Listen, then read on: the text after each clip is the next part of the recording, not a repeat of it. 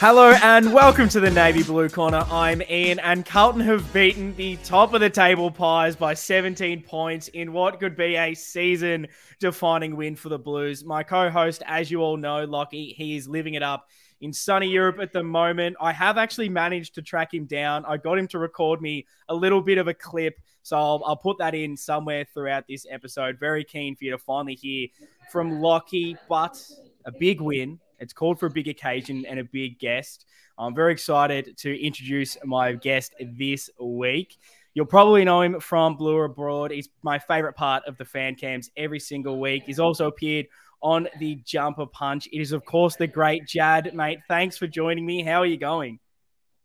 Thanks, mate. Oh, mate, I am cloud nine. And after that pump up, it's just getting worse. The ego's out of control right now, mate. Oh, that's good to hear. Good to hear. It's hard to be upset at the moment as a Carlton supporter. It's one of those weird things, just how much it dictates your mood. Like even today, work was pretty average, but it didn't matter because of just how good the Blues are going. And you're just waiting for one person to just ask you about it and talk footy this week. It's just incredible. Mate, I actually had work at 6 a.m. Saturday morning. Oh. So I left the G. Yeah, I left the G. I was so just couldn't think straight, caught the wrong train. Finally got home at 1, and then I started watching the replay. And then, mate, it got to 4 o'clock. I thought, shit, I better get a little bit of sleep. Went to work on less than an hour, and it was the easiest non-sleep 6 a.m. shift I've ever done. Oh. That's beautiful. It's just what it does. And look, it's a big episode, so we've got to start with a big question because we've just beaten the best team, I guess you can call it that. Didn't look at on Friday night. I think we're the best team at the moment, but the so-called best team, top of the table, arch rivals Collingwood, it was massive. So this question is, what does this win mean? Because it's massive. And I want to know in a couple of different contexts, and that is, what did this win mean to you as a fan? What do you think it means for this group? And then what do you think it means in the context of this season? All right. Well, look, for the fan, for me, and maybe for a lot of other people, I think it makes that 6 years or that 7-year rebuild, I think it makes it worth it. And I think it proves that maybe we didn't stuff it up. Yeah. That's what I think. It gives me that faith that everything we went through was worth it, and it's gonna come good. We weren't wasting our time. And mate, I lost complete faith. I gave up. I had everyone sacked. I had trade bait. I had everything. So the best humble pie I've ever had. Yeah. And then go.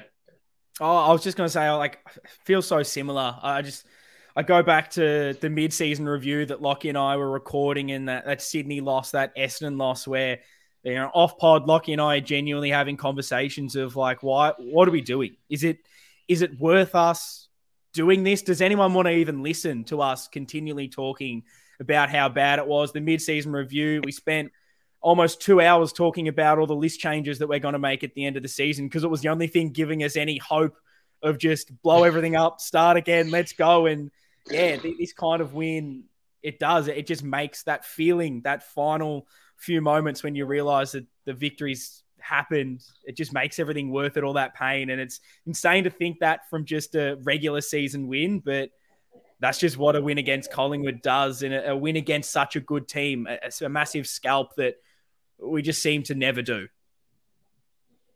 Yeah, mate. And like you mentioned it just then, like the reactions of people. I did think to myself at some point, are we overreacting to this? Like, is it that significant?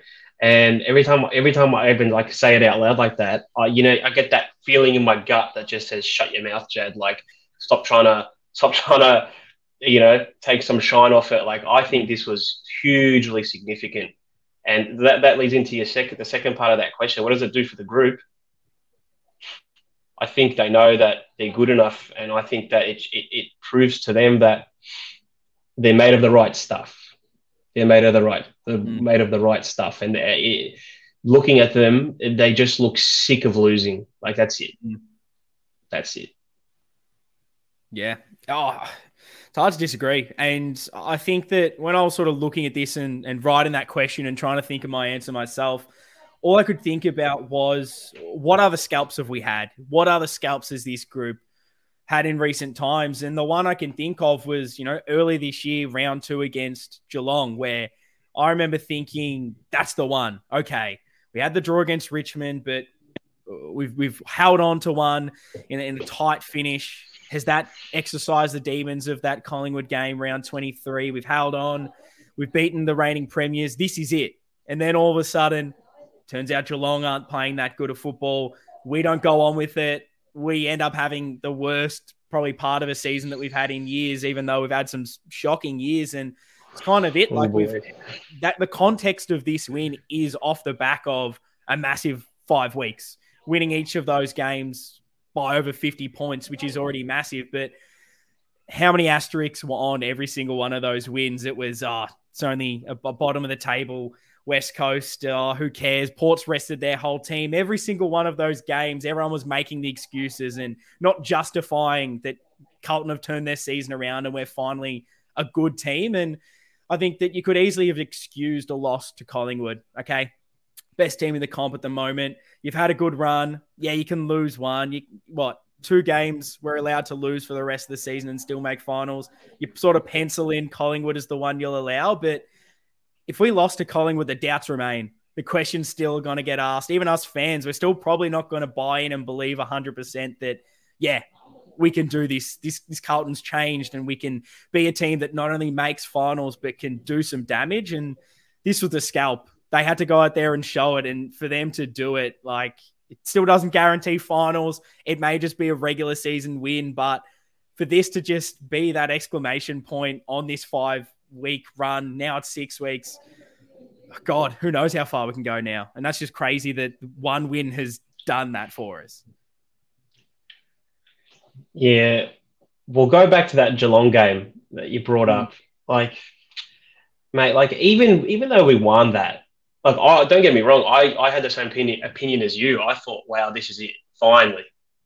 But there was still that thing, that question in the back of the mind, look how we're playing. It wasn't that impressive. It wasn't, I don't know, there was just something about it that just seemed, it wasn't the football that we thought we were going to be playing, even though we got those wins. And then the weeks went on, and then we had that huge win against West Coast, the first one.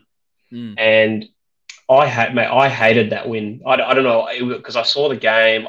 I watched it after I got home from work, so the emotion was a bit removed for me. And the way they were playing in that game, I hated it, mate. I can't lie to you. I was disgusted. And I was messaging people like Terry and Palm and all those sort of guys. And I'm just like, mate, this is garbage. But then you compare that loss with the way, you compare that win with the way we beat Freo. You get worlds apart, absolutely worlds apart. The football is so much better. And look, in my mind, I bookmarked that Freo game because I was going to ask you a question. Because for me, this whole thing became real. When I started to think, wow, this is actually real, was that Freo game. I was so pumped at that game just because of the football we were playing. So in these 6 weeks, when did you think it was real? When did you really start to believe and think, damn, this is actually different? Yeah. The Freo one was definitely big because we win that. I didn't maybe expect us to. There was still hope at this stage. We win that game over there.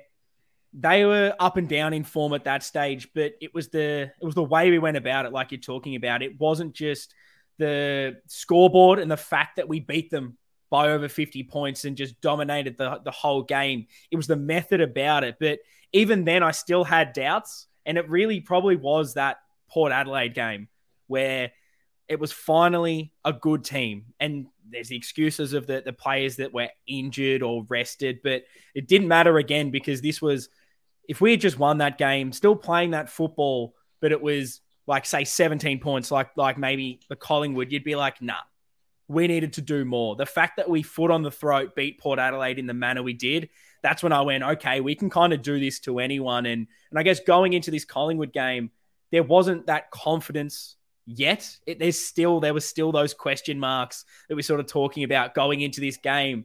But there was more of a belief that, yeah, we're a good chance. If we just play the way we have been, why can't we beat Collingwood? Why can't we beat anyone? And I think now for me, it's really cemented in this that, yeah, we can back it up. This method works. What about you? Was that the Freo game that sort of really started that belief for you? Yeah, look, honestly, it was, and I'm not trying to, have an like say, oh, I knew back then, because all I knew back then was, or that I could feel back then was, it was genuinely different, and it wasn't because of the opposition. That was a big one for me. I didn't think it was Freo were bad, Hawks were bad, Gold Coast were bad. Like, sure, those teams aren't playing well, but I think you could still take out positives in the way we played.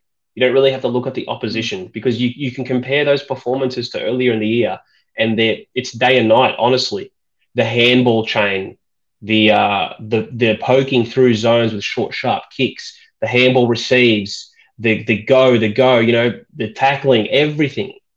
The way our forwards are making space inside 50. So that Freo game, I was really pumped. I was so pleased, because, it was in Perth, all the excuse in the world to lose. Freo were down at the time. So you probably thought, oh, this could be the game where Freo gets some form back. But we absolutely slaughtered them, put them to the sword. Yeah, and those starts have been a massive thing for me as well. Like the Freo game as well, where we just come out hot with the pressure. I think that's been a big change in why this feels so real, and why this is such, like you're talking about, such a contrast from what we've seen at the start of this season, and really Carlton for most of this rebuild anyway. I feel like we've never come out as that strong team from the get-go, from the first bounce. Sometimes it's been there, but it fades, and this has been that 4 quarters every single time. Yeah, spot on. That is so true. That this little patch of ours, it feels like there's like a thing, analogy, not an analogy, but sort of an analogy. This is the how I wanted to put it. So we are finally becoming that team. We are fully properly leaving rebuild phase, young team phase. We're actually becoming what I think is going to be a threat in the coming years. We will be spoken about in that top 6 to top 4 mold going forward. That doesn't mean we're going to win the flag this year, but that is the significance that I place on this 6-week patch. Like this, like I think I said it to someone on another channel. Like, this is the beginning of what we all dreamt that this group could do. Like it feels like it's just the start. Yeah, there's just a maturity around the performance. Like, you're making me think back to like that West Coast game that we did win, and earlier in the year that it felt like that could have been the start of something just because of the scoreline of it. But you're making me like double think about it. And yeah, there was so many different little moments in that still weren't perfect. It felt like, yeah, that was West Coast. Whereas this time, you even think about the way that we decimated just West Coast again, it was completely different. And it just feels like this group have finally clicked, finally matured, and it brings us to talk about this game against Collingwood. So good. There's going to be so much to talk about. This podcast could go for about 7 hours. I'm excited to get into it. So what were those key kind of standout moments? What were the key takeaways for you from that game? What do you want to talk about? Oh, mate, where do you start? Firstly, let's start at the build-up. Just the journey into the city. It reminded me that football, whether the rest of the league likes it or not, it is about Carlton versus Collingwood. If we all go extinct one day and a new species finds some tape and they put it in and they watch it, they're going to see, and they find it's an AFL tape, they're going to see the Carlton stripe, the Collingwood stripes, and the Carlton jersey, on the G, packed crowd playing footy. That's what it's about, mate. I got on the train. It was packed early. Collingwood everywhere, few Carlton. And I'm sitting there going in, and, you look around the train, you catch eyes with people. And I'm telling you, you could feel there is a genuine resentment and hatred there amongst these two fan bases, young and old. And was for the first time since probably 2008. I really felt that again between the two.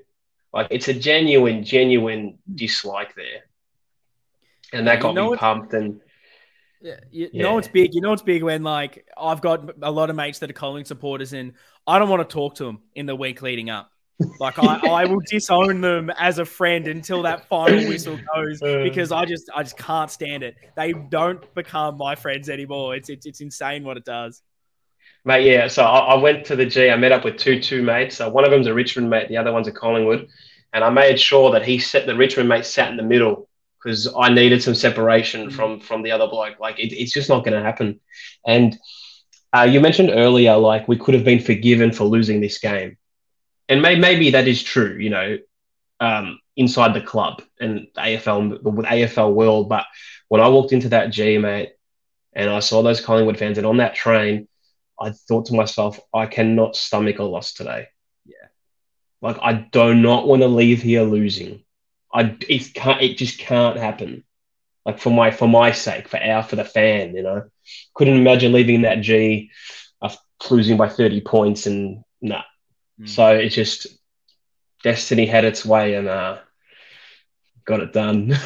Yeah. Oh, it's funny you mentioned that. I remember in the build up to the game as well, like having conversations with the people, asking like, "How do you think you go? What's going to happen?" And I had the thought, and maybe I was just trying to convince myself this because the amount of times I kept saying the words, and I'm guilty of it. I was definitely one of those people saying feels like a bit of a free hit because we all kind of penciled this in as a loss, and it's strange how as soon as there's a couple minutes before that bounce goes and you start to get ready, it's just that feeling of no, I can't do it. We can't lose. This is it. And you start to go back to all those questions of if we lose this, there's still going to be doubts. No one's going to believe that this has happened.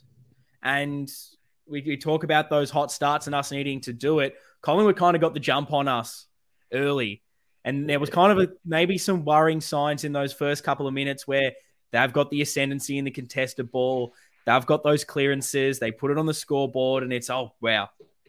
This is maybe we aren't just there yet. Maybe we've still got some good parts of us, but it's not there. And I think to start off with, I was just so impressed with how he responded in that first quarter. The Carlton of old, the Carlton earlier this season, even in that round 23 game, we struggled to get into the game, but we slowly started to win the clearances, slowly started to get that contested ball, won the territory game, and go in at quarter time level.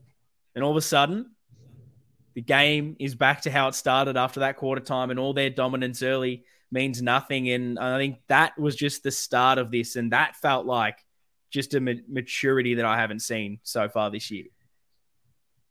Yeah, well, I won't lie to you. That first 5-8 minutes, I was fearing the worst. I'm sure we all were. But look, it's amazing the things that you kind of process once the game's over and a couple of days have passed. Like now looking back on the game, like when we got level in that first quarter or when we went behind, you could now that it's been a couple of days, the body language was different. It was very, very calm. No one was sagging off. No one looked stressed. No one slumped their shoulders. It was, get to work. And that's that maturity you're speaking of. They just look like there's no fear anymore. Like there's no fear. They're going to stick to their system and it's going to get them through. Yeah, there's so much less panic, it feels. Like even when Collingwood throughout this game, when they brought pressure, whenever they brought anything, no, it didn't matter. We just kept it. We stuck to it. We knew it's like we finally know what the task is. We've all bought in. We finally can all understand it, and we just continually go about it. And that was kind of one of my favorite parts in this whole game. And that I said there couldn't be any excuses about this game, particularly because we had outs in this. We played a full strength Collingwood team, but now the rhetoric is, oh, Collingwood had an off night. Collingwood just didn't play well. And it's just so funny that that's just the Suki response that comes out of it, because it all stems from we did not allow Collingwood to play their way. That was my key takeaway that I couldn't believe. And it feels like such a contrast to everything. How many times do we step up to one of these games and the opposition, stop us playing the way that we want to play. It's never the other way around. And for us to slow Collingwood down, to set up well defensively, force them wide with short kicks constantly. We let them have the wing out wide, no danger. And then we forced them to make stupid decisions. They had to take on that kick on the 45. We'd intercept. We'd put the pressure on, block that corridor. It created so many intercept opportunities. It was so much easier to defend and positioned so well around the ground. The work rate was up. I think the high half forwards and those guys really, really need a lot of credit for this victory because we stopped those quick, easy exits that Collingwood have just allowed off turnover to just destroy teams through the middle. And I just thought our pressure was just immense in that. What did you kind of make of our ability to stop Collingwood's strengths and their sort of handball change through the middle? The takeout for me for that is elite coaching. I have ridden these coaches to death this year, you could just see the way we stopped them, as you said, exploding off halfback, handball chain through the guts, just screamed to me of elite planning and elite coaching, and the boys have bought in, and I just love seeing Collingwood try and take that center. Explode through the middle. And I just love seeing our boys get a hand in, get a fist in, stop that next handball train. They had no space. Like Collingwood, there was no space for anyone. Maybe once I saw Nick Dacos get a little burst of 6 meters on someone. Maybe once or twice I saw that. But we completely nullified them, and the takeaway is just fantastic planning and coaching. Just unbelievable. Yeah, no, they definitely need massive credit because we've all knocked them incredibly over this season. And I think it's definitely been fair because of what we were seeing and what they were doing. We weren't setting up in a way that seemed to play to our strengths, but turn around in this game, like that pressure, that work rate, the positioning, there was a physicality about the performance, which is what Vossi said everything would be built on. And I feel like early last year we saw glimpses of it and then it sort of faded away through this year. But that's back, and that was such a massive thing. Stopping Collingwood's strengths is we made them earn every single possession. They knew that we'd be there immediately. And when they were going through those quick handball chains, if we didn't get a hand on it, like you were saying, we'd body the opposition, and then they'd be half a step away or half a second off being that next chain in that handball. And it just caused Collingwood to not be under that kind of pressure. And I've never seen so many uncharacteristic Collingwood mistakes, unforced errors from the pressure, from the perceived pressure. That hasn't happened all year. And it was great to see the fumbles, the missed kicks, the poor decision-making. And you just look at the numbers if you need to. 10 more tackles for us when it felt like we dominated the possession again. 6 more tackles inside 50. It's just incredible to see that physicality that you hoped would be our identity, but now it feels like it finally is. It's back. It's back in a big way, and I love that. I'm glad you brought that up because you hear a lot of the older heads talk about like great Carlton teams of old, and they all say physical, brutal. They use words like that get thrown around, and it's so good to see that Voss has looked from day one. He did say that physicality, power. So it's so good to see, and I loved how, I don't know if you felt this way, but Collingwood looked spooked a little bit.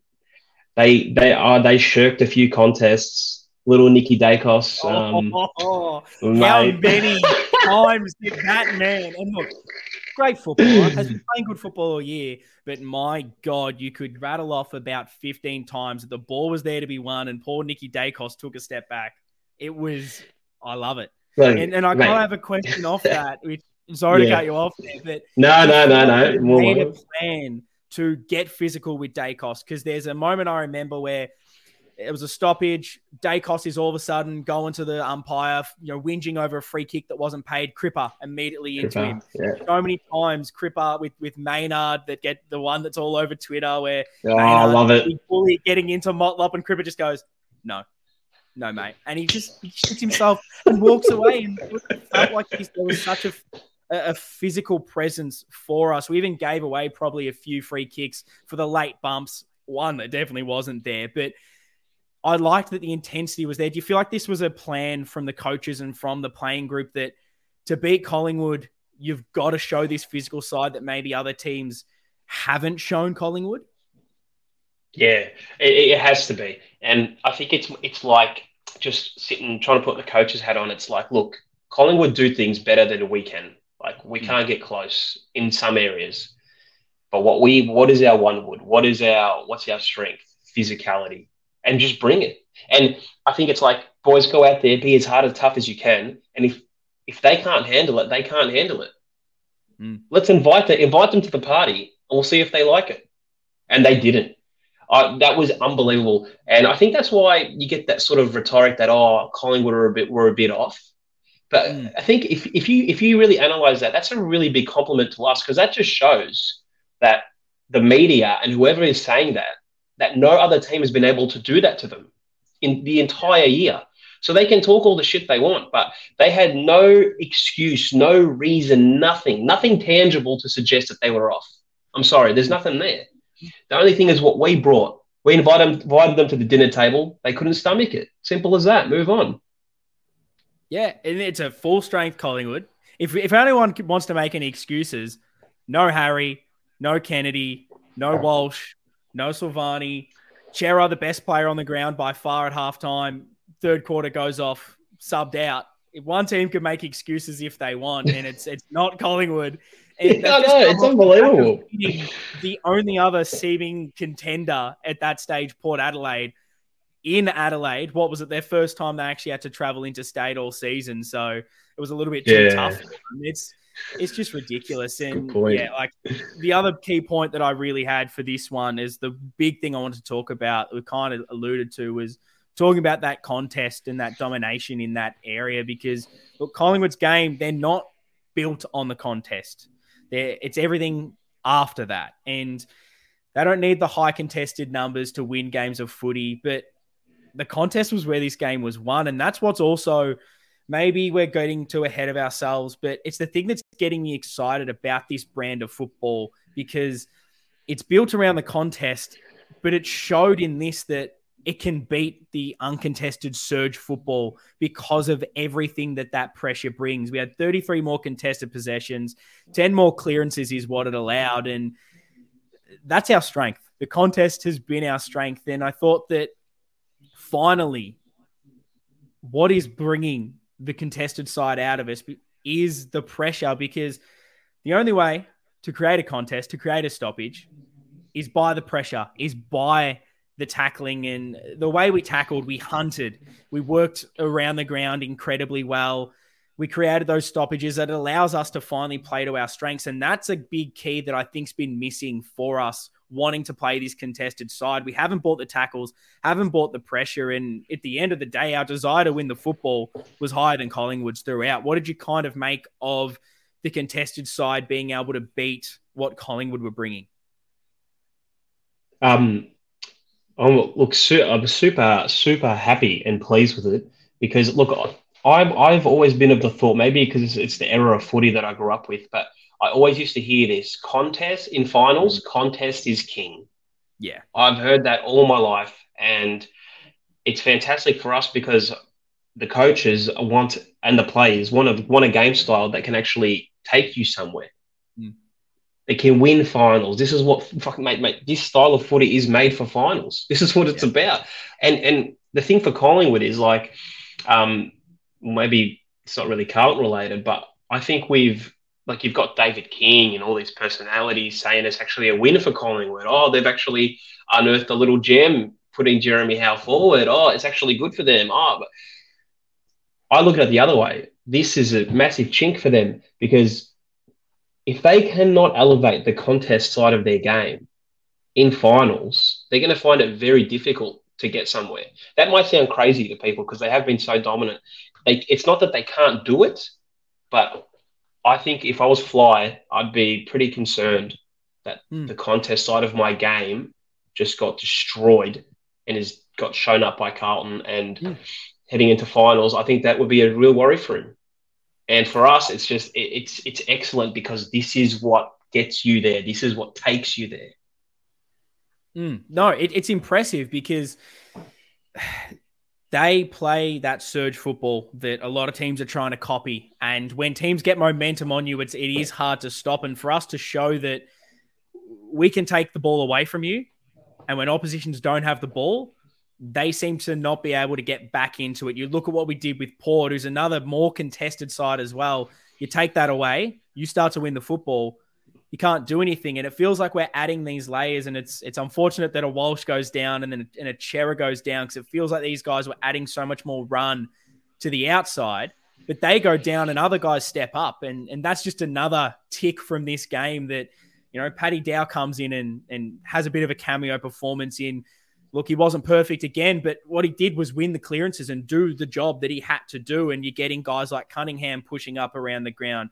Jack Martin is the big one that I'd love to talk about at some stage throughout this, but other guys are stepping up. We're not just having to rely on the individuals, but, you know, in games like this, you still need those guys to step up, and our leaders are finally coming to the table as well. What were the other key kind of takeaways for you from this game? Just a little one, mate. Charlie Curnow. Oh my goodness, this mate, the way he exposed Darcy Moore, he's triggered a whole fan base. I think he's triggered the league as well. He's triggered every media personality that wants to give Moore all Australian honours for bloody being a good intercept mark. I mean, this guy has staked his flag in the ground, and now he's like, nah. I'm the new king. This is Charlie's world. And good Lord. And I think as well, it just shows you how valuable Wiedering is. Earlier in the year, mate, I wrote him off. I didn't know what was wrong. I don't think anyone knew what was wrong with him. He looked so cooked. And now he's just showing that who he is again. The general. I saw a piece of vision on Twitter where the game was over and he's screaming at someone because they didn't set the zone up properly, like Stephen May-esque, like swinging his arms. What are you doing? Like, I just love to see it. It's no surprise that our form coincides with his return to the Wiedering that we all know. And I don't even know if you saw I think it was a quote from McGovern somewhere. I saw it written. I didn't actually hear it, but it was something like McGovern was smiling and he was telling, it might have actually been from himself. It was like, he was telling Wiedering to smile, and he's like, no, job's not done. And it's like, that is all you want to hear from these guys. And it shows the difference between these kind of defenders and probably the class. Like, Darcy Moore can do things that not many other defenders can do. And he's so vital for Collingwood's drive from his intercepts. But you make him actually have to defend, and look what happens. Another thing that Carlton haven't been able to do, my big question mark going into this game was, what are we doing with Darcy Moore? Because it feels like every time we come up against a really good intercept mark, we just play into their game style. We give them easy marks. We kick it to them the whole time. How are we going to change that? And for once, we finally exploited the weakness of the opposition, made him have to defend one-on-one, and Charlie just had them. They didn't know what to do. And it was just incredible that this guy, he's so far and away the best forward in the competition. He's close to the best player in the competition because, a couple of times got the better, but he's out of position so many times. And because you're worrying about him, you give away a free kick you shouldn't, or he gets in front, he gets the ball to ground, or he takes the mark. What are you going to do? You're going to have to give away a free kick at some stage because you're either doing that or he takes the mark. And the mate, can you imagine trying to stand on him? Sorry to cut you off. Sorry. Can you imagine trying to stand on him? How? What do you do? He's got speed for a forward. He's got the leap. He's scary to look at. Have you looked at him properly? He's a physical specimen. It's not a normal human. Oh, so good. And look, the thing about Charlie, there's a point I want to bring up about Charlie, and then another one about the boys, is that we're seeing now the end of Buddy. Mm. Okay, with buddies at the end. Okay, and why this is so exciting for us is that I think this is really the beginning of Charlie. He had the injuries. He was the young star coming up, right? But now I think he's finally here. This is his Tom Hawkins emergence. This is his Jeremy Cameron emergence. This is his buddy Franklin emergence. This is the start, and we better enjoy it, mate, because before long, it's going to be the end of Charlie, and we're going to be asking, oh, can he get up this week? Can the old boy go again? Can he get us over the line one more time? He's near the end. So I think everyone, we just got to admire it, enjoy it, because it's the beginning. And before we know it, he'll be in Buddy's spot, and we'll be celebrating the champion that was Charlie Curnow. So, yeah. Oh, I love the point, because it makes me think as well, like seeing the Prendercast boys tweeting about Mark Murphy, and it just does make you think, like, wow, it was only a couple of years ago that all of a sudden you go, wow, the bloke from my childhood that was one of the first players I remember stepping into the doors and seeing his whole career play out. And it went like that so quickly, and it can again. And I wonder as well with Charlie at the moment, obviously he's had an incredible season backing up a Coleman last year, but you wonder through this little patch as well, now that Harry's not there with him, whether he's thinking, I have to really step up even more. And I have to take my game to another level as well, because now I'm the focal point. There's no other real key focal point in this forward line. We had Sauce that was helping, but now he's injured. Now it's DeConing that has to go down there to chop out as the only other tall. He's playing on 2-3 defenders, and he's still dominating them. Like, I have not seen a player do what Charlie is doing in this generation, where it feels like defenders have a bit more of an advantage because of the way you're able to set up and you're not getting the ball out in such distance and space. He's doing it with 4 blokes all over him and still taking the mark or winning the free kick. He's just a superstar. I think, yeah, look, that's a great point. And it may be because Harry's not there.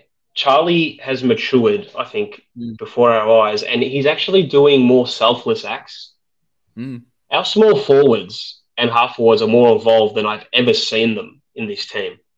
And you can see, and I think it's in the work that he's doing. He's doing a lot of selfless stuff, the front and centers, bringing it to ground, maybe leading the best defender away sometimes. I think the absence of Harry has woken him up, and he's like, okay, I can't do this on my own every week. I'm going to have to bring boys with me. And I think he thrives on that now. Just hearing him speak, he's a bit of a leader now. So, mate, buckle up. Buckle up. We've got to enjoy it. And another one who we've got to almost enjoy, because at any stage there could be some muscle tightness to this man's calves, any part of his body, and he might not play for a couple of weeks. Jack Martin, but wow. This is the Jack Martin we all hoped we would get, and he's been incredible. Comes in, and he's someone that has just added so much to this forward line in so many different ways. And you speak of the selfless things. That was something that I noticed on the replay watching that I didn't on the first viewing. The little times that Charlie needs a chop out and he's there putting on blocks, and he's been giving away a couple of free kicks with it, but he's doing it, and he's trying to give Charlie the space, and then to add the 3 goals at 5 marks to be another target in that forward line. It's the pressure he's bringing. Everything Jack Martin is doing, working everywhere. It deserves a massive, massive shout out, because he's probably been one of the most maligned players out there. I've given it to him throughout the years of just wanting to see more from him, because we've known the talent's there, but I don't feel like the application has been. But I mean, what are you making of Jack Martin so far since he's sort of come back into this team? And what do you think him and the likes of Cunningham and Fogarty are adding to this forward mix right now? Well, look, I think Martin's talent he's proven it now. Like, he's the reason Sauce works so hard to get him out of Gold Coast. And I think these boys, I think that talent has always been there, especially with Martin and Cunningham. But I think they're actually maybe benefiting from a better system now. Like, these guys are more like cream of the crop players. And I think whatever Vossi and the boys have implemented is really allowing them to flourish. We just hope they stay fit, man. And they've just given us class, reliability. They hold their structures well. They know where to be. Silky smooth, beautiful ball use. Um, yeah, I think they're really benefiting from a much simpler and easy to follow system. They all look like they know what they're doing. They know what the next move is. They know what to do, when to do it. The ball spills here. I know who I'm giving it to. I know who's running beside me. Just that connection piece. That's those boys are bloody phenomenal. And Fogarty, I'm not going to forget the Fog, mate. I love the little nugget. Pressure, hits blokes, hits bodies, and I think it's rubbing off on Motlop a bit as well. I haven't seen Jesse Motlop lay tackles like that. The one where he pounced on Cameron. that was a monster. There was so many of those little moments. Like Ollie Holland's had a couple as well, where like the guy is so skinny and so small, you don't expect him to be able to lay those kind of tackles, but they do, and it's just that spread from every single person that. I think last year, if Cunningham was into the team, there'd be much more of a magnifying glass on him. Same with Jack Martin. You'd be really looking into his performance and being like, how many touches did he get? What did he actually do this week? Whereas obviously it helps when you're winning games of football, but it doesn't seem like we're worrying about what each individual is doing and who maybe needs to get dropped this week, who needs to come in. It isn't about the individual. It's about that system that you're speaking about and that everyone knows their role, and obviously you can't to a degree, but it feels like you can plug in different players and you're getting that same output. And there is this competition for spots where a guy like Motlop, he wasn't in that team, and now every single time he's in there, he's fighting for it. And you're seeing the passion from him and always that in itself just needs to be highlighted as well. What did you make of the passion and the grabbing of the jumper from those lads? I'm so glad you said that, because let's just cast your mind back round 23 last year. We all know what happened. Whatever. You see, tough man Josh Dacos post a picture of one of our lovely supporters and capture night, and our boys are shattered. But from a fan's point of view, all we hear is silence. Preseason starts, they don't want to talk about it. Yeah, we know what happened and blah blah blah. But sorry if I'm rambling a bit, but. As a fan, you want them to care like you care about the rivalry and about losing to these teams. And maybe for a while we all thought maybe they don't care. Maybe it is just a job. Maybe it is just a job for them and they don't feel that heat. But seeing their reactions, man, on the siren, seeing the emotion from Sard, I never see Sard react like that. The hair, fists in the air, Cripper, all of them, their reactions, and it just proves to you that they care. I'm so happy that it is not just a job. Footy has this intangible sort of, tribalism to it, and it's more than just stats. It's more than results. It's what I mean. It's that feeling they care, and then Jesse Motlop posts a picture of himself. What was it? The only way is up. Yeah, which was in reference to Josh Dacos's posts. Yeah, that fan and that's you nail it. And I'm so glad you brought that up because I didn't have some of these things written down, but I was hoping to touch on them because there's been so much spoken from opposition and particularly Collingwood and their players of Josh Dacos taking the piss out of us night. It's Carlton who gives a shit. It's Braden Maynard on that, whatever that bullshit thing is. It's the same thing that Edwards from Richmond was talking shit about us, being like, oh, yeah, I love Carlton, absolute rabble at the moment. Yeah, they're all playing us is the grand final and talking about this nonsense. Yeah. And I think they talk about that playing Carlton is our grand final because, honestly, it might be. Because what happens in grand finals? We win. Collingwood absolutely going to be shit. So I think maybe they need to start treating it as some sort of occasion. They might actually finally get a W there. But it happens. And you talk about, I absolutely took the piss out of Steel Sidebottom having a laugh earlier this season. Yeah. Oh, how many times do we kick it to Darcy Moore? And it's like the lack of respect. This has been something that's been in this competition for ages. And you sense it. You feel it that they don't respect these boys. They don't respect this club. And to get a win like this against that team that gave us the heartbreak last year, round 23. It's sort of something I want to ends up segueing perfectly into the next thing, but this was the big test, and you go into this last quarter, 3-quarter time, we're up by 19 points. We've got the lead. It feels eerily similar to round 23. We're 24 points up in that game, and it felt like, not to talk too much about that game last year, but we just needed that one goal, and we probably would have won that game. There was so much feeling in it, and until we exercised those demons, that loss was going to haunt us, regardless of whether you wanted to admit that game still meant something or it didn't. It was going to, until we held on. So what were kind of your feelings, I guess, at 3-quarter time going into that last quarter? Were you confident? Were you nervous? Were you thinking back to that last game? Where were you sort of at going into that final term? Mate, I was back in round 23 last year. I think I teleported somehow back in time, and I'm just sitting there thinking, okay, not again. Like, please, not again. And I was actually sitting with Terry. Of course, everyone knows Terry Blue Abroad, and he was very confident. And I looked at him like, "Are you stupid?"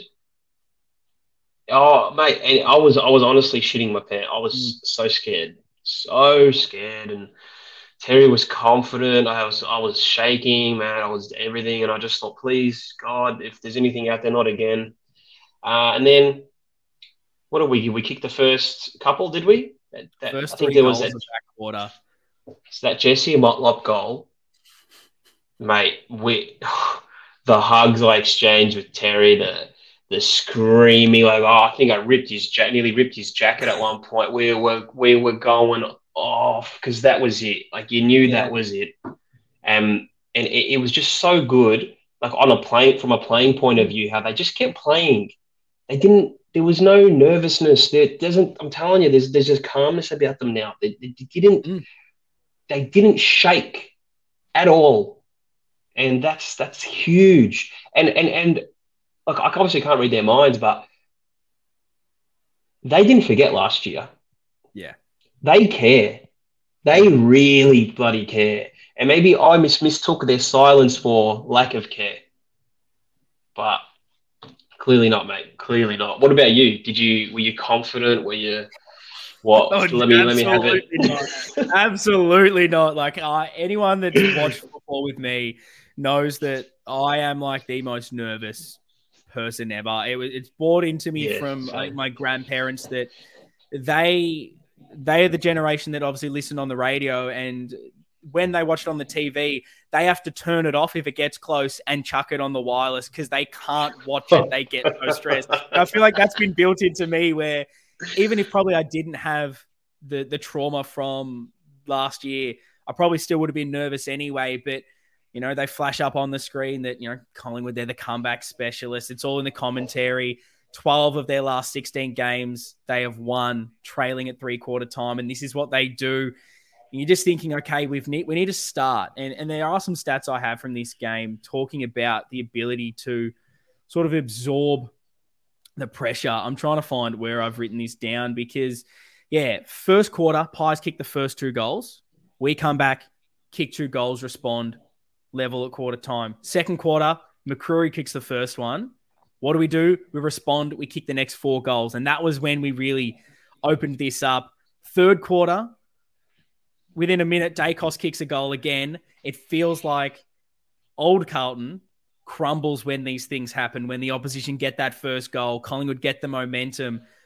Fourth quarter, we go out, have the plan to kick the first 3 goals. I just think was massive to really set that tone. And then even when Jeremy Howe kicks those 2, and I'll be honest, I was still shitting myself because I was like, of course, now they've chucked Jeremy Howe forward. He's now kicking him out of nowhere. And the worst part was I was looking at the score and going, fuck, if Collingwood kick just straight goals here, they win this game by a point. And that was then hurting me even more. But it was just straight away from that. He kicks 2, we go down, Charlie kicks 1. And there was just this ability throughout this game to absorb that pressure. Like in the third quarter, I have this stat again somewhere. Inside 50s was 17-6. We lost inside 50s in that third quarter, and we outscored them by 2 points.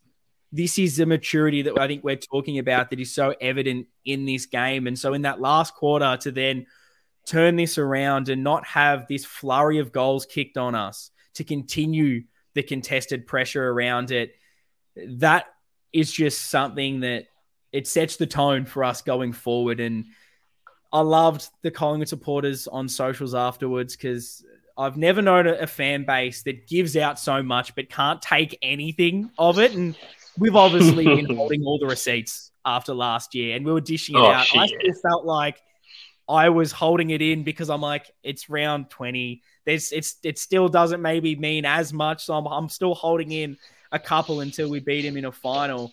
But for us to get that monkey off our back was just, it was massive. And yeah, the socials were going off, and I absolutely loved every single second of it. Right, mate. They that fan base, I'm going to say here, they're pathetic. Mm. Who leaves early when you're top of the ladder? You've barely lost the game all bloody year, and you're leaving early. Like, excuse me. What? There's one club that you'd think with minutes to go, they'd be confident they could come into it and you stay to the very end. But no, apparently Collingwood, they can't handle it. They cannot handle anything. And the responses that I was getting was just laughable. And they were trying to bring out the, well, guess what? I'll show you the Jamie Elliott goal. Look at this. We still kicked you out of finals last year. Look at this. And the best part about it is I'm laughing at every single thing that they're throwing at us, because that game, and I don't know if I'm just speaking for myself here, so I'm keen to get your thoughts, but round 23 means nothing. It was in the past, so it doesn't mean anything anyway. But now that we have exercised the demons and we've beaten them in the manner that we did with all the outs, they're playing the best football. They've just beaten the only other contender that the AFL was building up this season. What does that mean anymore? Nothing. Absolutely nothing. Mate, I said that exact thing on the fan cam. Because they didn't win the flag last year. Yeah. That win means nothing at all. It's gone. Poof. We've avenged it. It's never to be spoken about or fucking watched again. Like, who cares? Yeah. That's it. That's bloody it. Mate, there's something. So I listened to our interview from Wiedering. I think it was on SEN, and they asked him about the camp. And he's pretty much said, yeah, we went down there with honest conversations, blah, blah, blah. But then he said something that stuck with me. He goes, there were some conversations that I didn't like. So he's obviously been told that he wasn't good being, performing his role good enough. And if they're telling Wiedering that, who's a leader, then I have full faith in whoever is leading this club, because that was something that earlier in the year we didn't think was happening. They're too scared to be honest with each other. They're tiptoeing, eggshells. But I thought that stuck out, and I'm like, wow. Someone's told him, hey, Weeders, lift your game, you've been shit, essentially. So I just loved it. And that whole rough patch, what was it for? That's the question I've got here. Like, what was it for? Cripper mentioned something. I can't remember where I saw it. It was probably after the Hawks game or the Gold Coast game, and he said the phrase, it's not what's happening to me, but why is it happening for me? That's a skipper, mate. Yeah. He's relayed that to the whole group. And I was very harsh on Cripper. I was getting to the areas that maybe he should give up the captaincy because I just wasn't seeing it. And that's the thing. Like, look, I can't blame anyone for how they were feeling. You can only judge on what you see. And I don't begrudge anyone for not wanting to have blind faith anymore. To me, they had to show me. They had to prove it. They had to shove it in my face and say, Jad, shut your mouth. Here it is. And they've done it. And Cripper, that phrase, not why is this happening to me? You can apply this to your life. It's not why it's happening to me. Yeah. Why is it happening for me? What is this meant for? And they've come out the other end of it, mate. And they've obviously channeled all that shit that happened into positiveness. We've just beaten second and first on the ladder, mate. The Blues, we're here, we've arrived. This is it. In 3 weeks. It's ridiculous, the turnaround. And, so proud. Even me, who, I mean, you were talking about it when we were chatting just before we started recording, saying that I feel like this podcast, me and Lockie, it's spoken about as being like the more positive side of things, always trying to look for that sort of glass half full rather than glass half empty. And I love that comes across, because that's definitely something that I feel like we try to push to an extent, obviously try to be realistic as possible. But that challenge, that period this year where we have those 6 losses in a row, we win one? It was like 1 out of like 9 games or something ridiculous. And I was at that point as well, where I had lost that just blind. You go and you think we're going to win and you go for it. Yeah, I was still going to the game. The Gold Coast one was big. Dad came down from WA for it, so obviously was always going to go to it. And that's kind of just me. I feel like I have to be at the game. Even though I know I don't maybe have that effect, I feel like if I yell, if I do something, maybe that will have a 1% that gets them over the line. But even I was questioning everything, thinking that this is it. We're not going to turn this around. I don't have the belief in the leadership, the players. I'm questioning every single part of this football club until, like you, I see something that fixes it. And for them to do it, for them to turn it around, and those conversations, like, that's such an interesting insight that, you know, they didn't enjoy those conversations. And that is a level of, I feel like maturity is the buzzword of this episode, but that is something that you maybe haven't expected from these lads. And you talk about the leaders. I felt that in this last quarter, when you need everyone to stand up, but you need your leaders to do it, I thought that was the impressive part, where Chera had dominated that first half. He goes off. Cripper steps up. 6 disposals in that last quarter. 6 tackles. 4 clearances. Those couple of moments where he just goes through a pack, has 4 blokes hanging off him, gets through, gets the clearance. Like, Cripper knows the moment and he steps up. You have Doherty, puts his body on the line multiple times, gets cleaned up, comes back, does it again the next time. And if there's one moment that was my favourite that game, it was his smother, his block of that Dacos handball when Collingwood is streaming through. Just blocks it straight through. And we were doing that all day, and that summed it up. And then you even look at Charlie that we've touched on. 3 of his 6 goals come in that last quarter when you need someone down forward to step up. Our leaders, those players that you hope when there's a moment on this game, they step up. And I could talk about Weeding. I could talk about Nick Newman that we haven't even touched on yet, who was one of my favorites. Forget Newey. Somehow we've gone almost an hour. Haven't spoken about Nick Newman. There's so much to cover in this massive win. All those players that have been there for years that we've all questioned seem to have stood up in this period. And I'm so proud that it felt like we're just so much more smarter and more composed in this game of football. And even like a little moment, I feel like I'm rambling now, but there was one. No, you're not. Go. Gov passes back to Cottrell in the goal square, and Cottrell just does the cheeky fumble through. And and the smirk. Where Collingwood had a bit of momentum. They were trying to get some goals there, and we finally had the wherewithal to just put one through. Even after dealing with the Marchbank free kick, where sometimes you feel the Carlton of old would, okay, we've just got to keep the ball alive. We've got to keep it in. We're doing those little things now. And seeing all these little moments come together that you can pick out throughout this game, it just makes this win bigger than just a round 20 win against a team in AFL. It's massive. I think my favourite moment was the Crips inside 50 to the Motlop goal, 4th quarter. Yeah. Dacos, little scared of the contest. Dacos jumps on him. He shrugs him off like a fly. Side bottom comes in, shrugs him off like a fly, bangs the ball forward. Martin, nice little gather. Motlop, front on banana. Don't even know how he kicked it like that. Have you seen that kick?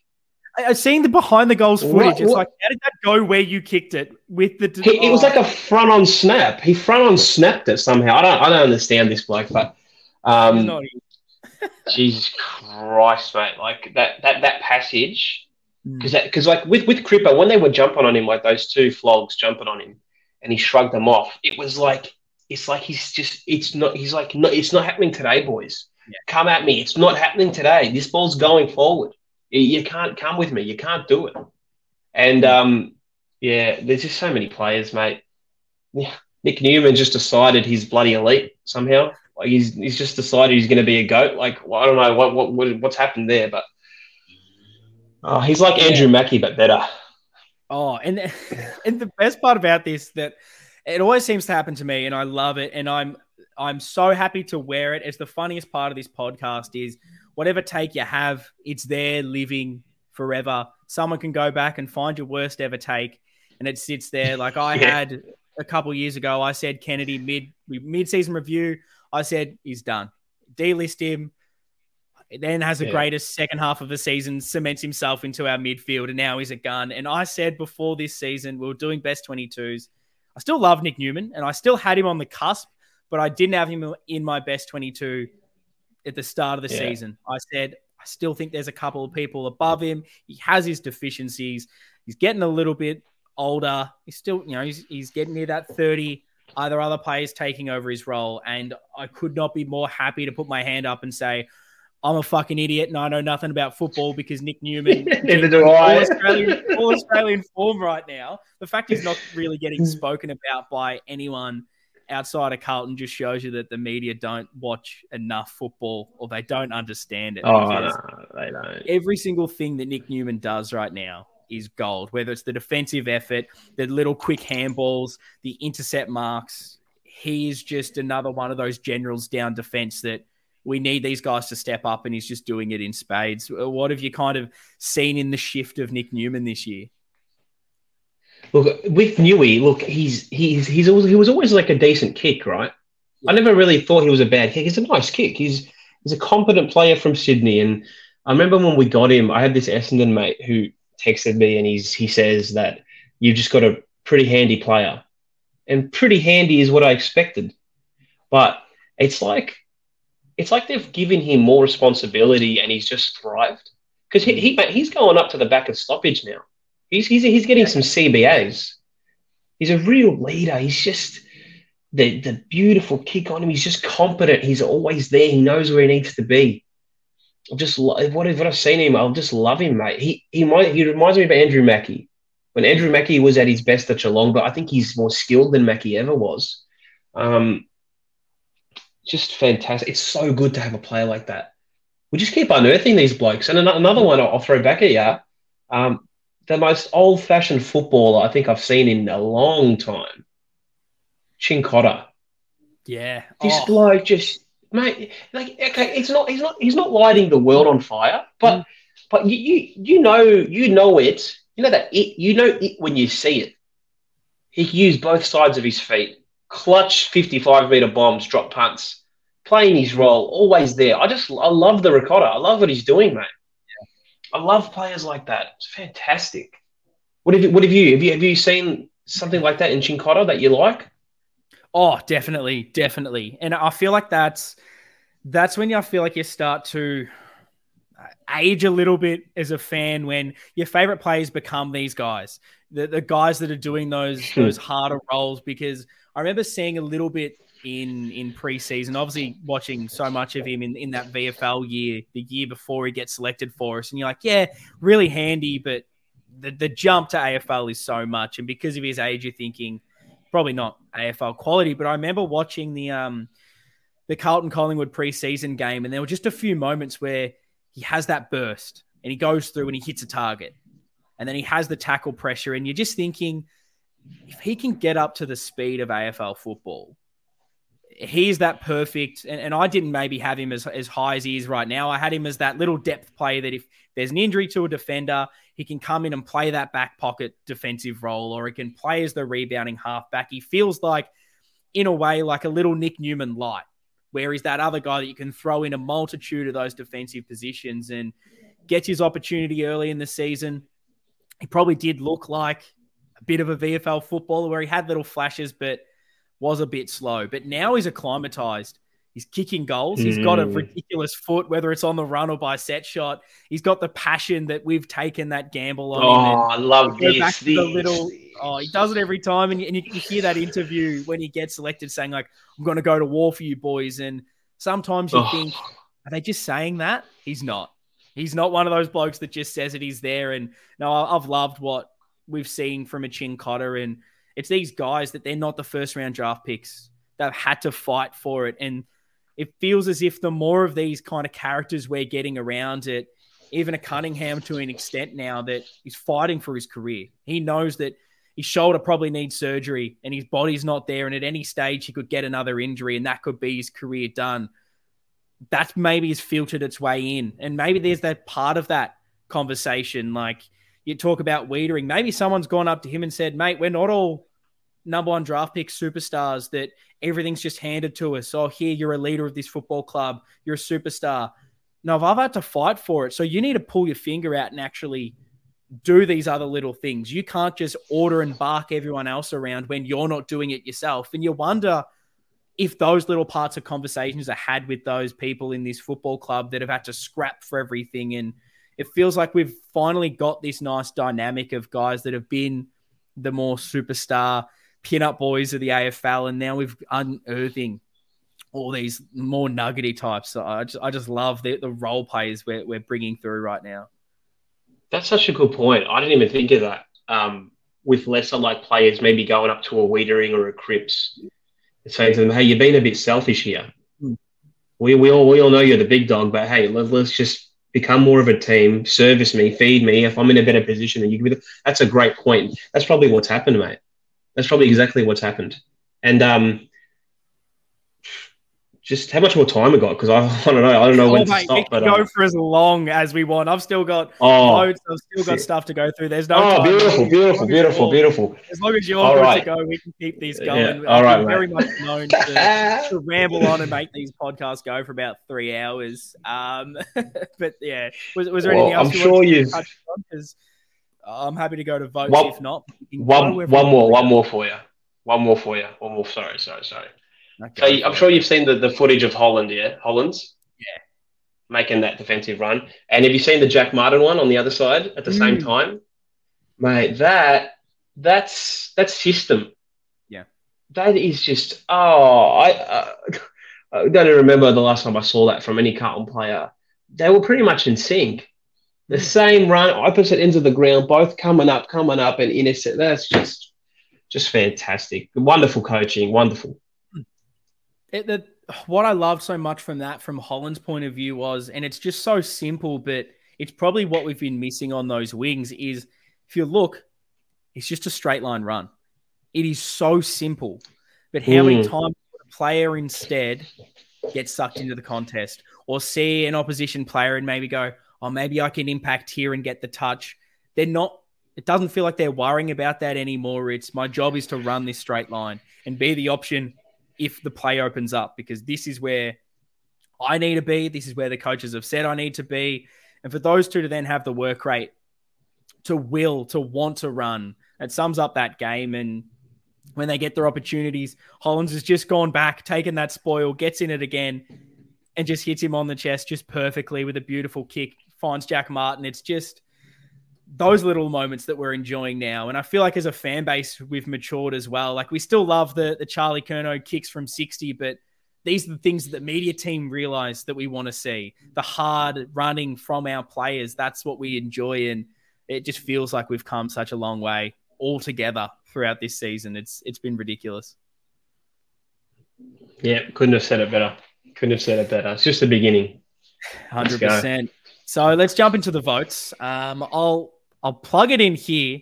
I've got Lockie. I got him in somehow, tracked him down, got the international investigators, the private eyes to find him, find where he is in Europe. And we've got a little bit of a video from Lockie to give his thoughts on this game and to give his vote. So if you're watching this on YouTube, it's about to happen. If you're listening in podcast form, it will be playing right now for you. Here is the great man, Lockie. G'day everyone, hope you've been well. I thought I'd put together just a little snippet because this game definitely deserves it, and I am pretty sad that I'm not able to do the podcast properly with Ian. think the last one I did was the mid-season episode, and so a fair bit has happened since then, since we were breaking down the season, and pretty much talking about finals being off the table to where we are now. So I've been watching every game on my phone here. I'm in Croatia at the moment, just been going around Europe since then. So I've been watching the games on my phone. I'm not going to pretend that I can analyse these games properly watching it on a mobile, but the love is stronger than ever because, I can't really think of a time where I felt like this about our team in such a long time. Like, there was obviously so many great things last year. Like Ian and I always talk about, like, so many different monkeys that we got off our back. But something that we really didn't do last year was get the dubs over the best teams. And through this stretch, like, we started getting some wins on the board against the weaker teams. The Freo game was obviously a great scalp. Then we get Port, and people still don't give us the credit because of the resting and the injuries and whatever. But then this game is just like that massive tick, and I was still so stressed watching this game, sitting in the airport on my phone. But God, just the love that I have for this group is just so immense. Every single one of these players, it just makes me so happy seeing all of their faces, the way that they celebrated after the game, the relief on their faces. Like, it's just another monkey off our back, I think, on the way to us getting that number 17. So I believe that it's soon. Never stop believing, as you guys all know. And we said that we'd turn it around, and we have. And I believe that we can keep going from here. So Ian's doing a fantastic job with the pod. I've been listening to every single one. Keep the guests coming. I'll chat to you all soon. It's been some time since I've given my votes, but I'll chuck them in anyway in case Ian wants to use them. You're welcome, mate. Charlie for 3, obviously.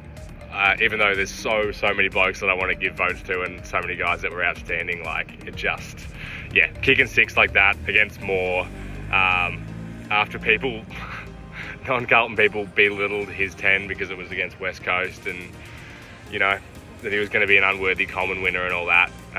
He just went bang. So, we couldn't have done it without that. Wiedering for the 2 votes, I think just unbelievable. This form that he's in compared to where he was at the start of the season, we can't, talk about that enough, I don't think.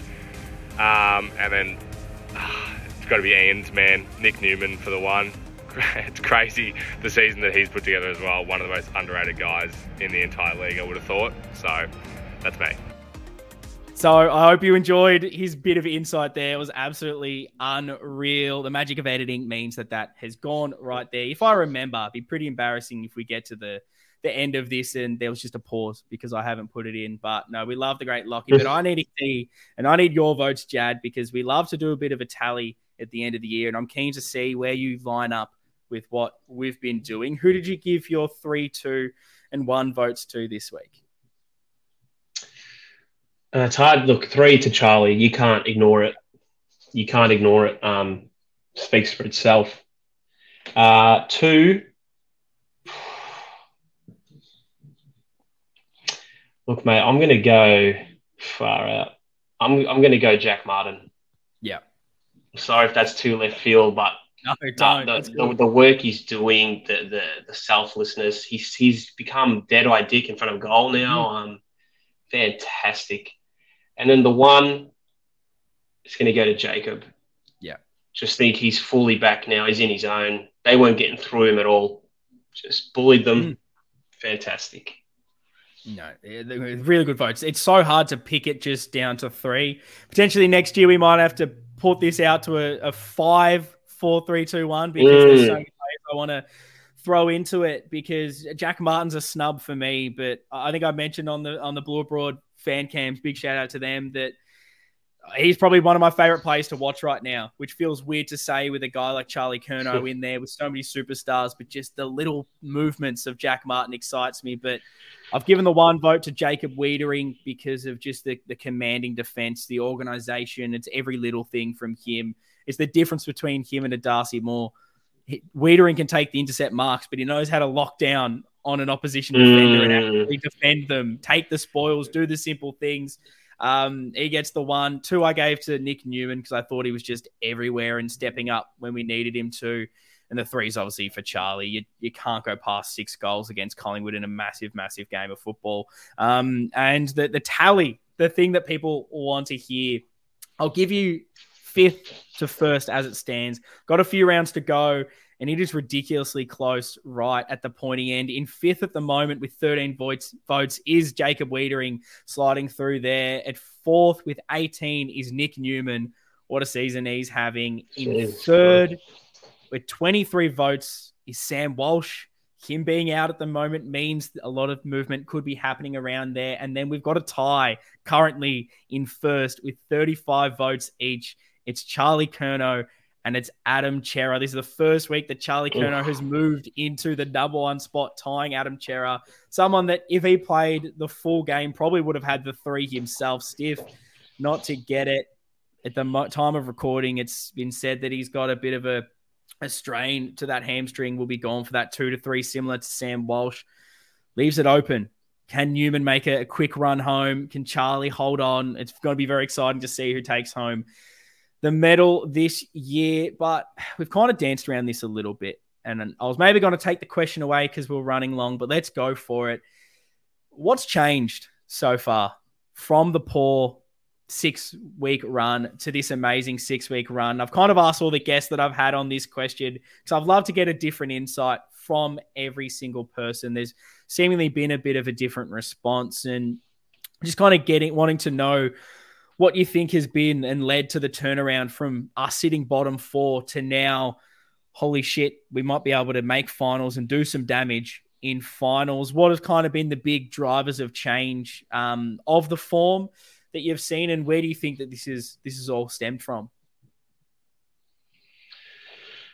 Look, outside looking in, man, I can only kind of relate it to my own experiences, sort of thing. But I think it's all probably changed when they started being honest with each other. I think that's what it stemmed from. I think the players honest with each other. I think they were honest with the coaches. The coaches were honest back to them. I think they weren't afraid to tell each other, hey, this is shit.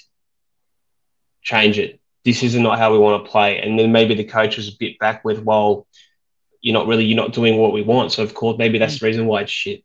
I think it just stems with genuine honesty. And now you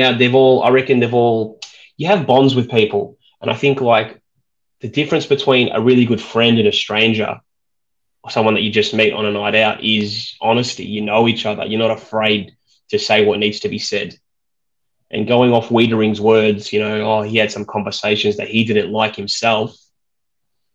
I think that's what's happened. Just pure honesty. It's interesting that you also point out the conversation with the coaches. I think that's something that probably gets overlooked quite a lot, because there's clearly been a big change and shift in the way that we are playing. Lekdog last week was quick to bring up a couple of different elements of how we seem to be changing defensively and bringing the line up a little bit more and winning the ball higher up the ground as well to start that rebound. And you look at Vossi, coaching. The club can say all they want, but he was coaching for his career. He loses that Gold Coast game. He loses the Hawthorn game, probably curtains. And so he has to look at himself and say, well, what do I want to do? Is this how we want to play football? Is this how he wants to communicate with his players? And I think you've probably nailed it. I think that's where, if I can nail it down to one thing, that's what I'm thinking as well, is that honesty in those chats and the conversations, in needing to trigger this buy-in from every single person to be aligned. And it's such an interesting discussion. I can't wait for maybe in a few years to truly find out what's been the driver, what was said in these things that have turned it. And hopefully it is for a bigger reason, because we end up winning a flag. But I turn now to the listener questions. We've got a fair few from the listeners, so let's get into it. We've got one here from Adrian Salerno, Big Soj, the newsbreaker himself on this podcast, always finding a new bit of information that we love to see. He says, we are currently the number 1 offensive side in the league over the past 4 weeks. In hindsight, do you think those losing weeks actually served us for the better? I do feel it was a real discovery phase for us, and now the boys can see it, like when Neo could see the Matrix. And It's been a bit of a question I've asked at times as well. Do you feel like we needed this to change? We needed that bad 6 weeks? Or I guess has that kind of 6 weeks been a bit of a waste of time in us losing all of those games, to kind of piggyback onto Big Soldier's question? No, this what right now does not happen without those 6 weeks, and it sucks that we have to endure that, but it doesn't happen without it. Look what it led to. Conversations I didn't like, Wiedering, that camp at the Kernos. Look, mate, Cripper, he said it. It's not why is it happening to me, it's why is it happening for me. So I think we're blessed that we've got good leaders who are able to channel it in the right way. So no, that 6 weeks, if that didn't happen, we're not sitting here right now so happy and cloud nine. So it's 100%. No, I love it. Great response. Next one we have from, and I'm going to botch the pronunciation of this Twitter handle here. It is Macamee Day, I believe it is, 32, asks, I could feel the hurt from last year's game and our boys using that to our advantage. Do you think that the 1 point loss is the thing to get us through this final series? I certainly have played that game throughout this week. What are your thoughts? Do you feel like the failure of that is helping to drive the fact that they know how quickly things can turn? You see them now in that kind of, I guess, end of a game, learning on how to hold on and not just falling behind. Do you feel like they're drawing from that, or do you think it is from other areas? No, look, they're human. They'd have to draw off it, wouldn't they? No one wants to go through that ever again, especially to the filth. So once again, everything happens for a reason, and we're just happy we've got good people there who are able to channel it in the right way. Like, I don't know what more I can say, but yeah, 100%. They didn't forget. Let's put it that way. They did not forget. No way. They kept those receipts deep down. Oh, Jesse didn't forget. Nah, 100%. No one forgot. Yeah, I think it's a good thing. I wish it would have come at that stage, that at the end of that is when the conversation stemmed, when they realized what it took and that they were able to build the confidence off them. But it's a journey. It's not just going to happen straight away. I'm glad it seems to have turned, and it goes straight to this next question from Soros Boy, who says, and I have to give big credit to Lockie throughout this period as well, because he says, I think it was around round 9 or 10, Lockie said something along the lines of, I wouldn't be surprised if suddenly everything just clicked and we turned it around. So how good does it feel that we have turned it around? And I just want to jump in again before I ask the question. It's what I seem to do on this thing, but I have to give a big shout out to Lockie throughout this period, because after that Essendon game, through the mid-season review, I was in that dark place of, I don't think these boys can turn it around.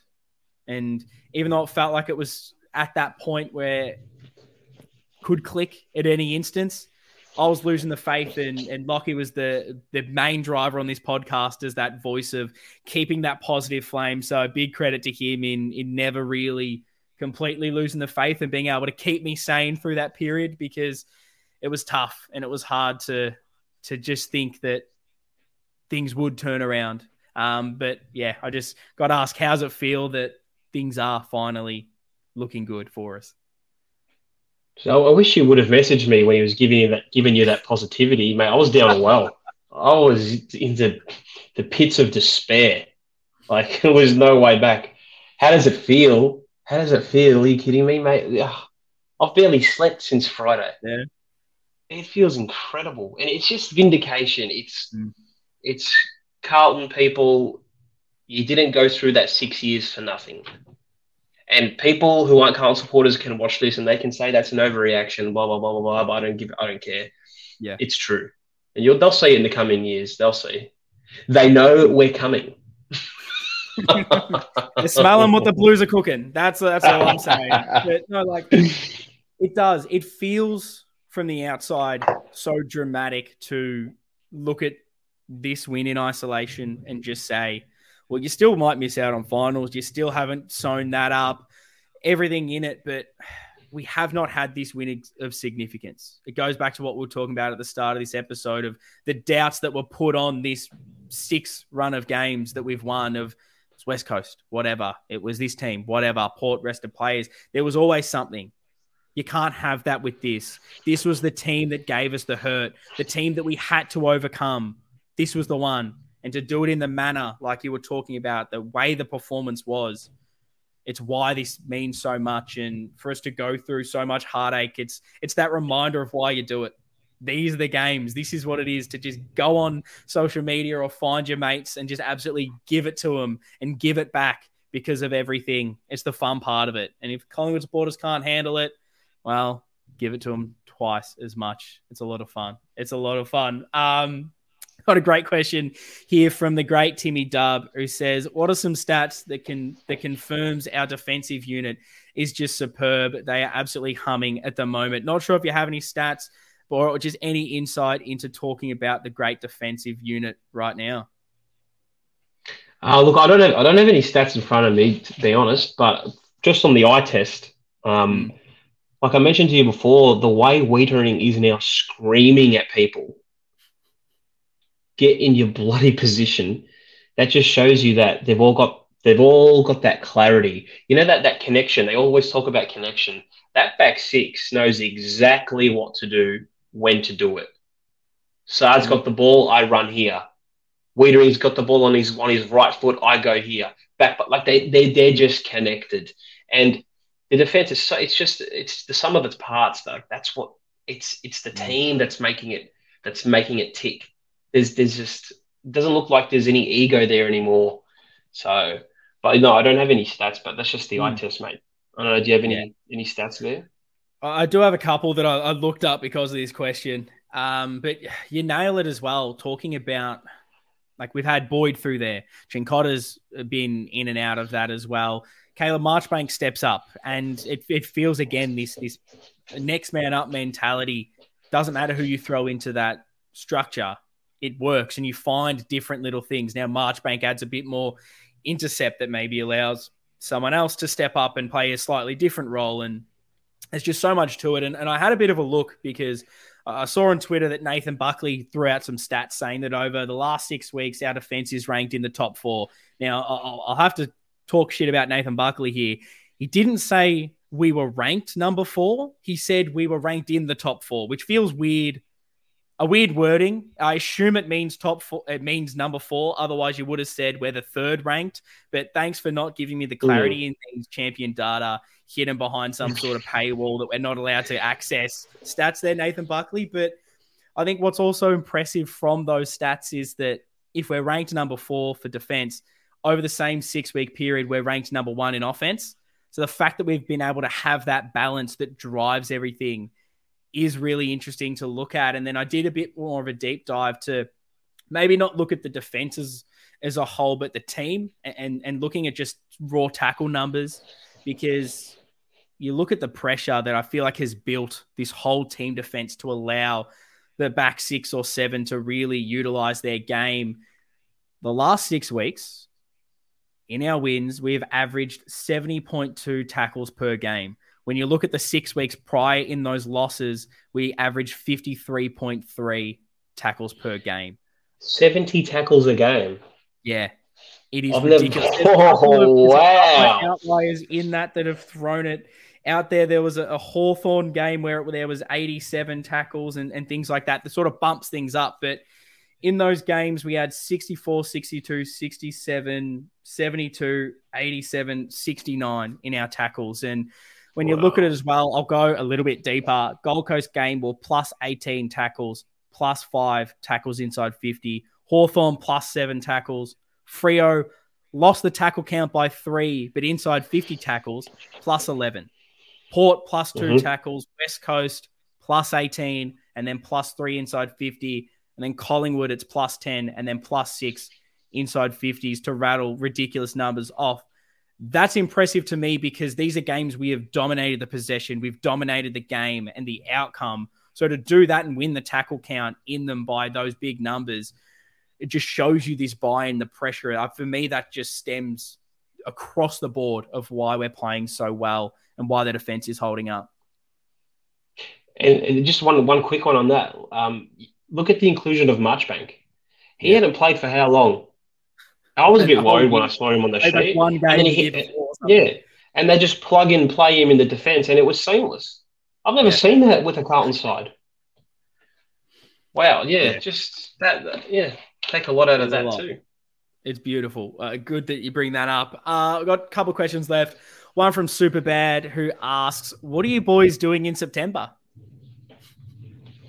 Camping at the G, baby.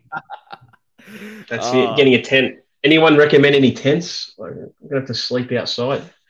Yeah, anyone work at like an Anaconda or something that can hook us up with a bit of a discount? Get us the free tents, or what are we doing here? Maybe Blue Corner sponsorship. Let's go. Please. I'll take anything at this stage. Genuinely, hit us up at Navy Blue Corner. Get the email, the Navy Blue Corner at gmail.com. Links are everywhere. Hit us up if you do want to sponsor. We are more than happy to. But I love the September question because it makes me realize that maybe there's that bit of vindication because the start of the year was booking a bit of a holiday, was originally meant to be July. And I went, no, footy's on. This is how sick I am. Man. Lockie can take a step back and be like, no, I'm going to enjoy Europe over summer. I can still come back and make sure I'm – but even him, he's like, I've got to be back for September. I've got to be back for finals. And me looking at the holiday, I had to book it for mid-October going, I can't. No. If we play finals, I've got to be there. I've got to see it happen. So that's how nothing you get on this podcast that we're booking our holidays. You can go overseas whenever you want. You can go whenever you want. You know, if you miss our first ever finals, appearance, you'll never forgive yourself. Just stay right here. You just sit down, get a cup of tea, get a tent, meet me at the G, get our tickets. Done. And speaking of tents, we've got a good one here from Tim Gigantor who says, can we all have a barbecue at Ed's place? Can this happen? If we win the flag, are we going to Ed's? Is that what's going on? Mate, what hard truths are we going to label at each other? Mate, your lighting, going to tell you, your lighting sucks. That's what it's going to be. Nah, kidding. It's not good. It's not good. If you see it, it's a big IKEA lamp that just goes straight at the wall and bounces it off, and it doesn't do me good. I don't have the triple settings that you were able to show. Oh, mate, this thing is elite, isn't it? Look at that, all the different colours. Nah, I'm only joking. If you're able to sponsor this podcast, there'll be funds in. I can afford some new lights. This is what it's about, upping the production value. But those are the hard truths that need to come out. But yeah, Ed, we win the grand final. Every single member, we're coming to yours with tents, and we're going to have a lovely, lovely time. And last question, which again, the listeners, they're smart. They're very smart people, because they somehow are able to segue parts of the run sheet that I hadn't even written yet. They just knew where I wanted to go with things. And the great Paul Barbaza gets Paul, shout in out. the right place. He asked 4 weeks left. Will they make it all count for something? Because I want to talk about the run to finals. We got 4 games to go. We've run 6 in a row. It looks like we only need 2 of the last 4. Don't think that that's the mentality we need to have, but those are just the raw numbers. Got a few questions. I'll spit at you. Answer them whenever you want. Feel free to let me hit them back up to you if you forget them. But do we make top 8? How do we make the top 8? What needs to happen for us to make finals? And how much do you believe that we can make finals? So I believe we can 100% make finals. Not even a question. What do I think needs to happen? We have to beat St Kilda, which is what I am. People can come at me. I'm very, very worried, and I'm very nervous about this freaking club, this team that is St Kilda. In my mind, we beat them, we're going to make it. Like, it's done. Beat them, we're in. Because, Melbourne, we can beat Melbourne. Even if we lose to Melbourne, we've got Gold Coast up there. We've got GWS. The mentality of this group says to me that they're not going to let it slip this time. It's not going to happen. But the Saints game, mate, that's I'm already thinking about it, and I'm getting a bit I'm getting a bit nervous. Yeah, it's God. I hate St Kilda, and it was funny. Did a match build up last time, and the old Saints TV are coming into the comments, let me know that they hate us as well. So it's good to know that they listen and they will give us an extra couple of views. And even on the review show, I had some St Kilda supporters in the comments. So thanks for the engagement. Thanks for upping the views on YouTube. Really appreciate that. Definitely helps the channel out. But they just are something. I feel like they ruined my childhood by pumping us every single time with the big G Train and Nick Rewalt kicking. I swear they kick like 10 each every single time. But there's just something about that mob that every single time we play them, they turn it on. And they've got such annoying nothing footballers that have their best game every single time. Now Membry looks like he's going to be good to play. King's back for the game. It just happens every single time. But I kind of agree with you. We kind of need this momentum to carry on. As much as I agree with you, I believe we'll make finals. This group is going to get it done. There is that element of if we drop the St Kilda game, then you got the Melbourne game, and then do doubts creep in? Then are there question marks again going, oh no, it's the same scenario. We need to win, one of the next two or whatever it ends up being. We need to win both of the games. Feels like the momentum just needs to keep going. And that's how I'm feeling right now. I've just got this weird feeling that we beat St Kilda, we beat Melbourne. I think it's Gold Coast next. I feel like we lose that game because we've just worked so hard, pushed ourselves to the brink to get us in that position. And then we'll have that 1 week where we're just exhausted because we're making sure that this is secured. And then we go out last round, get the W. That's my weird, bold prediction. But I think there is, again, it turns to that next game, the we go again mentality, the Paolo, we move. That's what it's about. Saying how quickly it shifts from the Collingwood game straight to the next one right now. Yeah. Especially against these pricks, mate. I'm so sick of Tim Membry having his freaking day out against us. I'm so over it. I'm so over their footballers who look like they work at bloody Aldi, thinking that they're AFL footballers, and they think that freaking I'm just over them. They need to be the sword needs to be put to him. But what worries me is Ross Lyon. I just think he's such a good defensive coach. I think he's going to make it hard for Vossi to penetrate their defense. But you know what? Like, I don't know anything, mate. I'm the nuff. We're all nuffs. Like, maybe I've just spent the last hour saying how much we've changed, and now I'm worried about St Kilda. I'm a bloody hypocrite. Maybe it's just my fear, the PTSD. I don't know. But I'd love nothing more than for us to come out and just win comfortably. Yeah. Yeah. Well, we will see. Last question before we wrap this up. Do you have any quick changes for this week with Chera's injury? Are you making any bold moves this week? What are you sort of looking at right now? I know it's very early in the week. It's Monday night. There's still a lot to happen. Have you thought much about the team changes or what replacement you're making for Adam Chera right now? No, look, not really. I mean, I think it's a straight swap for Dow, because he's the only person who's fit at the moment. Unless Voss wants to go left field and chuck Newman in there, could happen. But you know what? I've got a sneaky feeling, mate. I've got a sneaky feeling that there's one SW sitting there, Sammy Walsh. I think that strain's feeling pretty good right now. 9-day break. He's a freak of nature, as we all know. I don't know. I read way too much into Sam Walsh, and I don't know if you heard this or thought the same thing. They interviewed him at one of the end of the quarters, talking about something, and this just sums up his mentality, I think, over so many others, and it's why he's got the natural ability, but he goes that step above, becomes superstar of the game. They asked him about the injury, and he was like, "Oh, I can't wait for tomorrow. I can finally." That's the day I can run, and it feels like I'm actually doing something, and I'm not just being lazy. Was what he was kind of saying, and it's like that is the mentality of someone that's going to get back before they were diagnosed with the injury. Hey, when was that interview?